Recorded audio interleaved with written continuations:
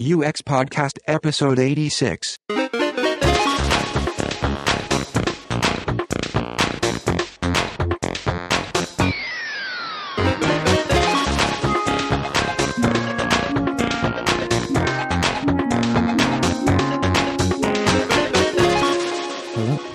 and welcome to UX Podcast, balancing business, technology, and users every other Friday from Stockholm, Sweden. I'm James Roy Lawson, speaking very softly and quietly for some reason. Yes, extremely quietly. Well, maybe I'll push that up, maybe I won't. I'm Panax Boom. What are we doing today? We are going to be talking again to Chris Noessel.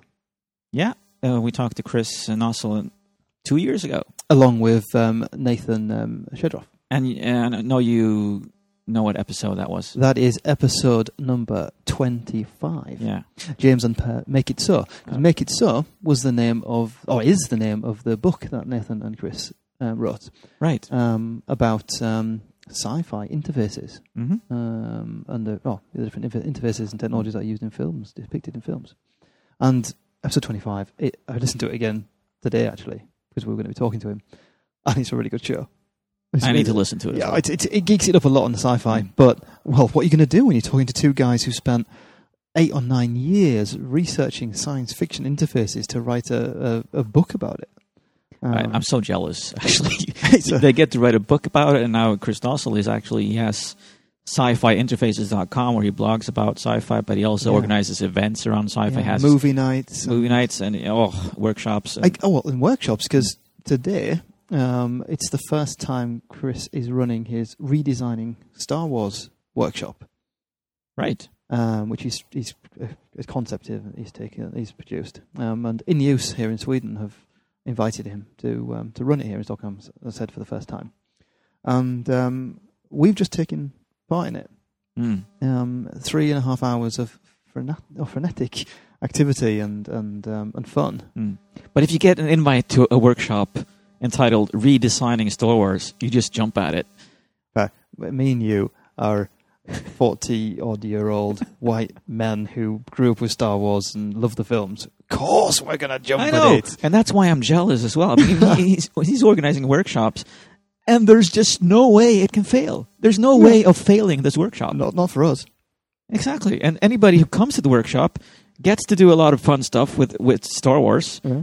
How can you be disappointed with the workshop? It's impossible. He'd have to start hitting us or something just to make us disappointed. I think even then you'd probably struggle. Probably. Yeah, I think I'd still enjoy it. Oh, no, God, what am I saying now? No. Not there again. No, not there again. But, well, Chris has got a really, really tight schedule. He's flown in here to Stockholm from Malmö, the south of Sweden, just for today to do this workshop and then to present again this evening and present an award. So we managed to grab him for 17 minutes of fun and chat after the workshop. I love that you're so exact. 17 minutes of chat. Well, we've already recorded this one. Yeah. So, let's just play the tape. Play the tape. It's an old cassette tape, isn't it? We need sound effects.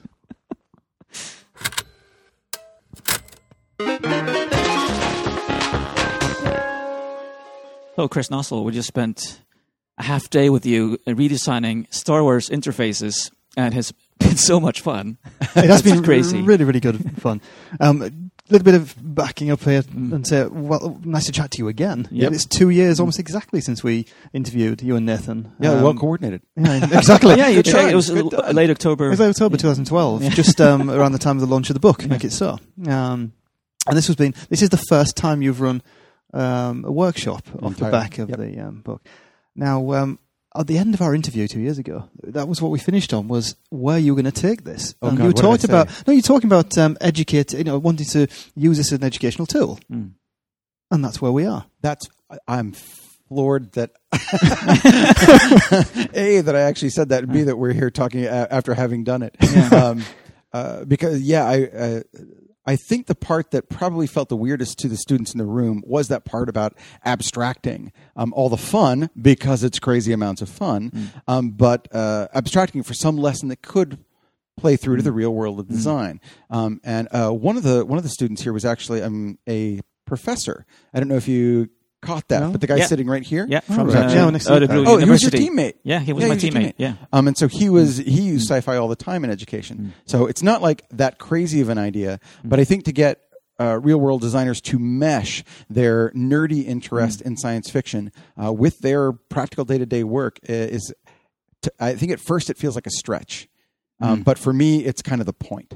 So I was really glad to see that those teams that did commit and say, "Oh, here's what we learned." I was like, "That's the thing. Exactly. That's the educational bit." Yeah, I like that we had to actually put down the learning points afterwards. What did we actually learn from this that we can apply in our regular work today? So you actually started sci-fi-interfaces.com after our last talk then 2 years ago. Actually, this was so weird. With the way that books are produced, you do a ton of writing, you do a ton of editorial feedback, then you hand it off to the publisher to do the layout. Yep. So there was actually about 2 months prior to the book's actual... Oh, and then, of course, there's printing. Right. There's about 2.5 months prior to it where we were kind of idle. That's when I had the idea to start the blog and start up. So I think technically the blog started about 2 months before the book came out. But yes, you can think of them simultaneously. Yes, all hanging up there together. Yeah. Well, so we've spent 3.5 hours doing this. Talk us through a little bit about the process that we've just gone through for our listeners. The basic process is user-centered design, which means that you go out and you try and understand a problem deeply, fundamentally, at a systemic level. Then you apply your design chops to it. UCD, which is the acronym for user-centered design, almost always canonizes iteration. So that notion about getting feedback from a separate team and then iterating on it, and I'm sure people did a second iteration before they even presented, is all straight out of UCD. There are just a few salient differences when you get to doing it with a sci-fi bent. The first is that typically you were thinking of broad groups of users. Personas, of course, is the tool of choice for most designers. But in this case, you're thinking about a character. R2-D2, yes, is a class of droid in this world, but he is one droid. And it creates some really interesting design opportunities. There's one team who chose to do Darth Vader TIE Fighter. And they identified that, he is a Sith. He has telekinetic powers. Then that doesn't mean that the controls need to be within easy reach. They can be across the cockpit, and you can just think about it and turn it on that way. I thought it was really beautiful and brilliant, but not something that you would do for general release within the Empire. So there's both some unusual bents to it, but because this particular film is so beloved by the people in the room, you don't really have to rely on other research like you would with user-centered design. But ultimately, the other thing that I love about it is the humor that comes up. People were sort of laughing about solving problems for the Empire when they're doing world destruction. And of course, that's not something we would ever want to do in the real world, but super fun to be able to do it for a brief time. I think I actually haven't answered your question. Let me actually go step by step through it, which is that I get people to work in groups. I'm a big believer in pair design. Cooper pioneered it. I talk about it around the world. So we get people into those groups so that they can have that pair design experience. Next up, we pick a technology, and that technology is one of 25 that we've identified throughout the film. We took great pains to identify it, describe it, and also describe those users, the characters who's using it. Then the next step after they pick a technology is to describe it, both with a drawing and then a call-outs, little handwritten annotations, notes. Yeah, about what that thing is. Once you've got that description, it's a really great basis for critique. So I ask the students to critique the work using either just their inspiration or a set of heuristics that Cooper talks about, the 4 types of work. Then once they have those 2 things, they make a decision on whether they want to use technology that is in the film or modern technology, and then just dive headfirst into design. They do that design. Once they get to a point, they feed it share it with another team, get feedback, iterate it, and present it. And somewhere in there, I ask them to come up with a set of lessons that they can use to apply to everyday work. So that's the description of the process. Yeah. Anyway, one of my reflections from it is because we're working with Star Wars, and as you said, that for at least all of us in this room anyway, we do know this film. We don't need any more research because we know everything we can about this little film.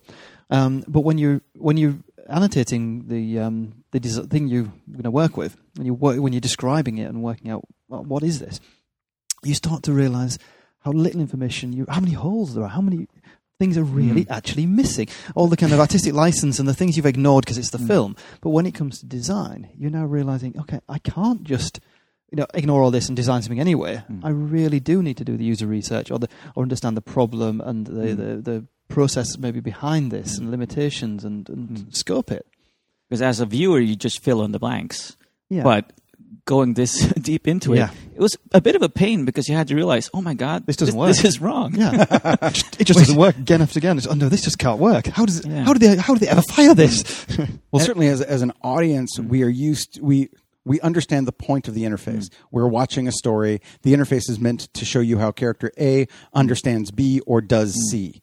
And so it almost doesn't matter if there's a giant hole there because you see the character at the interface. You see the result. You understand that's how they did it. Yeah. And you just gloss over that psychologically. You say, I get it, and then now the mood is destroyed, and now there's another problem for the characters to deal with. But you're right, and that's part of the pleasure that I get certainly from running the blog, but also that I was hoping to introduce students to, that when you use your design brain instead of your audience brain, suddenly you get into giant gaping holes that need to be redesigned and filled. Yeah. Our job is just not as easy as the filmmaker's job. It is true. On the other hand, I think that there are narrative concerns, and this was some of the students raised this, and I thought it was a great question. Do we try and solve the interface problem and keep the narrative intact? Yeah. Which is something that sci-fi interface designers have to deal with that we don't. Right. Not in the same sense. Certainly a use narrative, but not a story narrative. Well, we still deal with user journeys, and I mean there is a narrative in quite a lot of situations, or a conversion path or something. So we're not devoid of narratives, I suppose, but we don't have the artistic license in the same way. We can't change the narrative just because we've seen a hole that's a bit too big. I think we'll fill that one in and we'll put this flashing light there instead. Yeah, we certainly can't hand wave. And there are also things in sci-fi like dystopian scenarios, like blowing up a moon, that we really hope to not do in our real everyday jobs. But there are also things where the interface is the problem to solve that we would say, well, don't do that. The movie Sphere, do you guys remember that one? It was a Michael Crichton film, 90s. Anyway, it was kind of old. It's not a great piece of sci-fi, but like the point of the movie was the mystery of the sphere, and the interface was how you learn that mystery. If we were designing that, we would say, well, Sphere, just tell them what you're doing and what you're there for. But of course, you lose the notion of a narrative and of an interesting story. So they do have to answer to different masters, even though we do share that narrative thread. Right. Another effect of the exercise we did today that I wasn't expecting really was how it really forced you to think about the environment that the characters were in. Yeah. Because, for example, our team did the gunner's seat on the Falcon. Yeah. And you start looking at, well, how did they get to the seats? What's the environment? Why don't they have seat belts on? Going into the exercise, I was thinking about the interface, about the actual interface they're looking at when they're actually shooting the guns, and I thought that was what we were going to be talking about. But looking at the scene, you were seeing so many constraints and so many different aspects you had to take into account that it really forced you to think about user design, user customer journey mapping, all those aspects that are difficult to force people into. So, I mean, I for one will actually be using things like this in education and with my clients to get them to understand and force them into seeing, well, this is the complete environment that you're working in, and how does that affect the final interface? I think you're right. It's about the kind of the colourfulness of the persona that you've got to work with because of your engagement with the film. Yeah. Really helps with picturing the problem. Exactly. I mean, our team did the guy who's pressing all the buttons to fire the super laser from the Death Star. And that character, it's got a black helmet on with the tiniest of slots in the front of it, which himself has black glass in. I have no idea how he sees anything. But that really impacted our design because we designed the kind of launching system, I suppose, for the detonate, what do you call it? The super laser sequence for firing it. Designed it so that it was more a timeline, a progress bar, so that it would fit I don't think I got a chance to mention that during my little presentation, but it was actually designed to be the same kind of aspect ratio as the slit in his helmet. Yeah, you didn't mention that. No, we had 2 minutes. It's not a lot of time. But actually, I think you're right. And one of the things that you can do a lot when you use sci-fi as part of design is the characters that are known become shorthands for either problems or capabilities. In your case, you guys designed those tactile, the buttons that were tactily different. That's right. And you did it because that stormtrooper really couldn't see things, but anyone who was distracted, like looking at a road or their attention is on another person, could use that same thing. But you could use that as a shorthand in the future, talking about a particular design. How would the gunner use it? How would Darth Vader use it? I do some Halloween personas at Cooper, and there's like one persona that we did, Juan the Ghost. And at first it seems like that's absolutely silly until you realize that the only interface that a ghost can use is a gestural one. Can't actually come into contact with any buttons or anything like that. So a free-form gesture. So the ghost becomes a quick shorthand for thinking about gestural problems in the same way that super laser gunner can become a shorthand for talking about blind or distracted users. Yeah, and that actually came up in our conversations that we said that, well, we've got a full-on case of accessibility here. Yeah. Because of our persona, who was actually a character from Star Wars. So have you found like the perfect workshop? Because are you met with much skepticism, or what type of feedback do you get with people? I'm thinking people also want to attend this workshop. They tell their bosses, I need some money because I want to attend this workshop. What's it about? I'm going to redesign Star Wars. I mean, it sounds insane. It does sound super insane. And I actually did not ask about how people got here. Fortunately, In Use was handling all of that.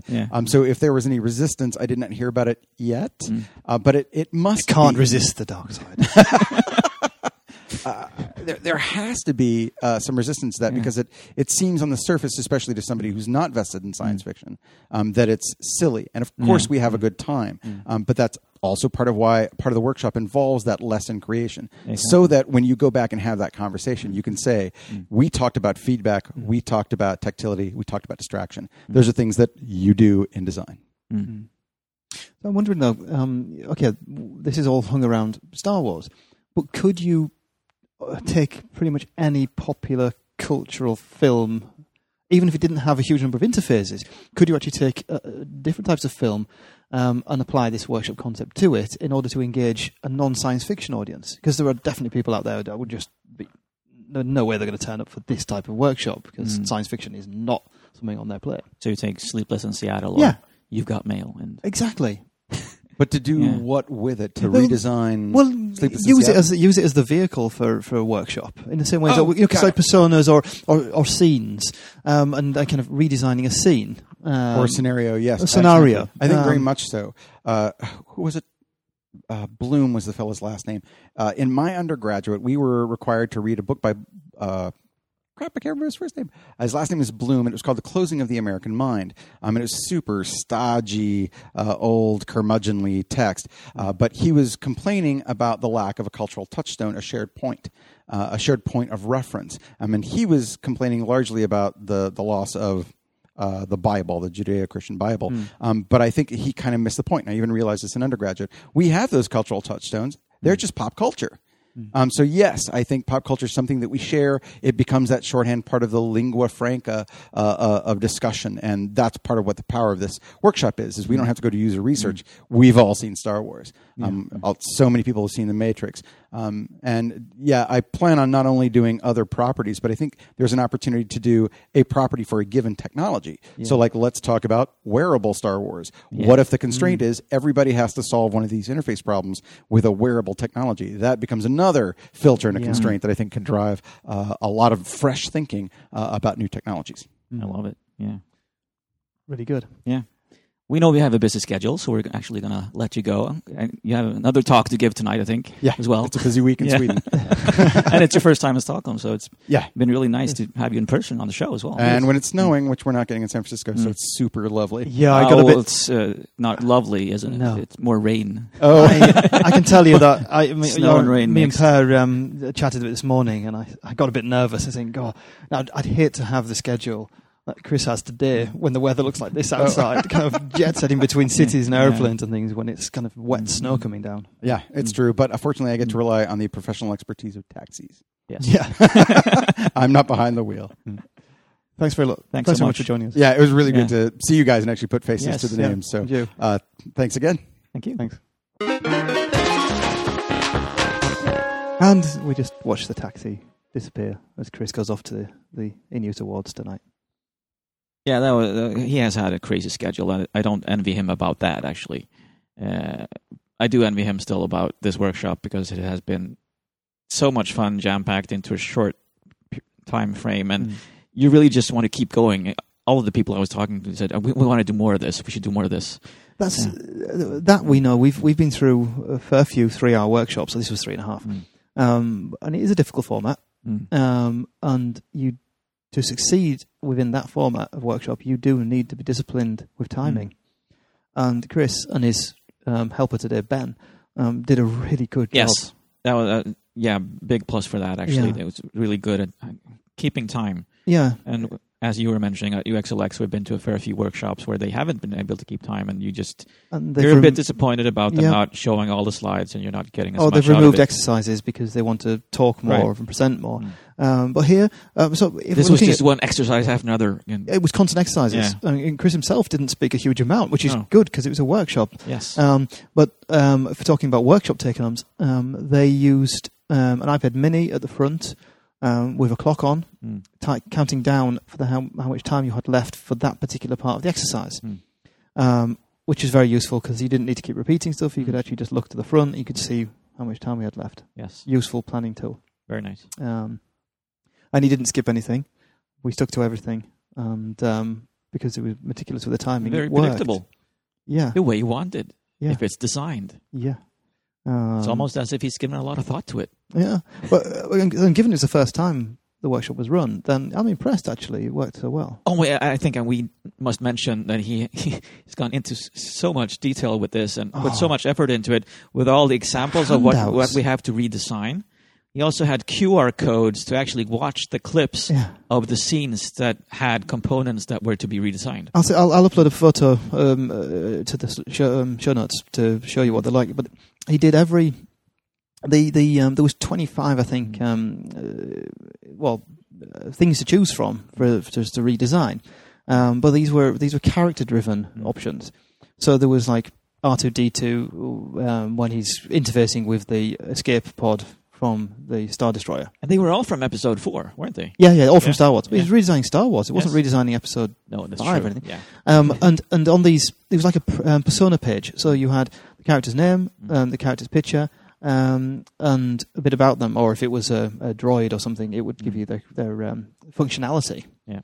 And then there was description of the scene in several boxes, detailing the key actions during that scene.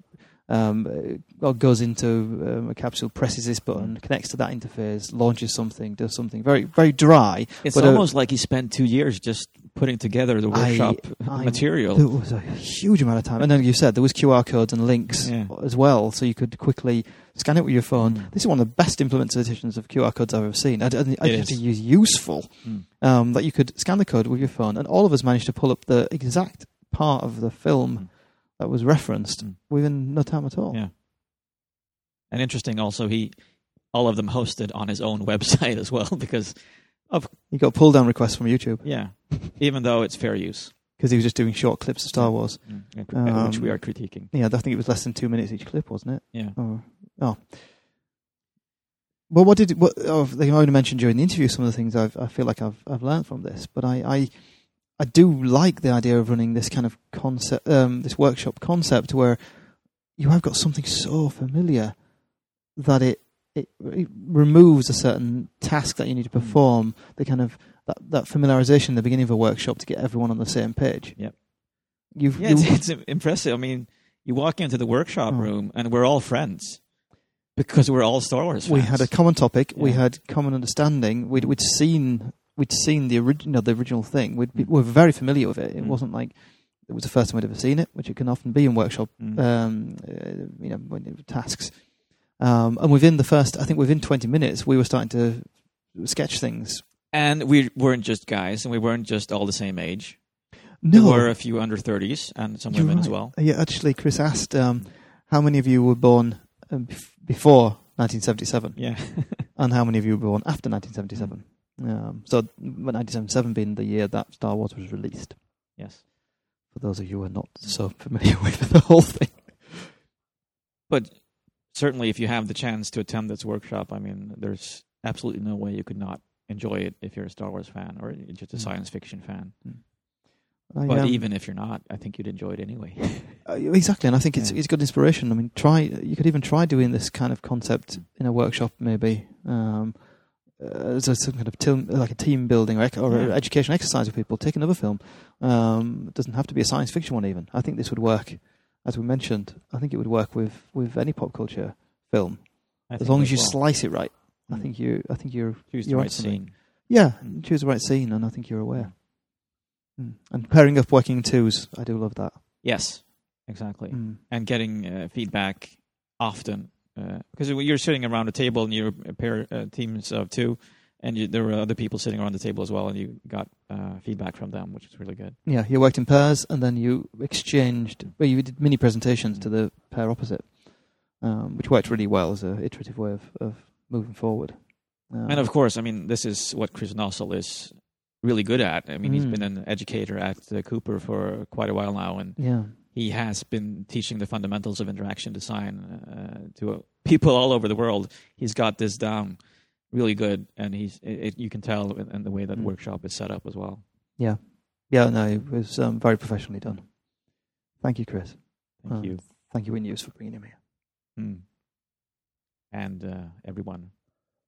Well, don't do it too soon. Really? What do we have to say now? You've got to remind people that they can find the show notes on uxpodcast.com, and I'll see what we can put up from today's workshop there. And you can find us anywhere, UX Podcast. Twitter and Stitcher and iTunes and Facebook. And you may actually want to subscribe to our mailing list because... Good reminder. Yeah.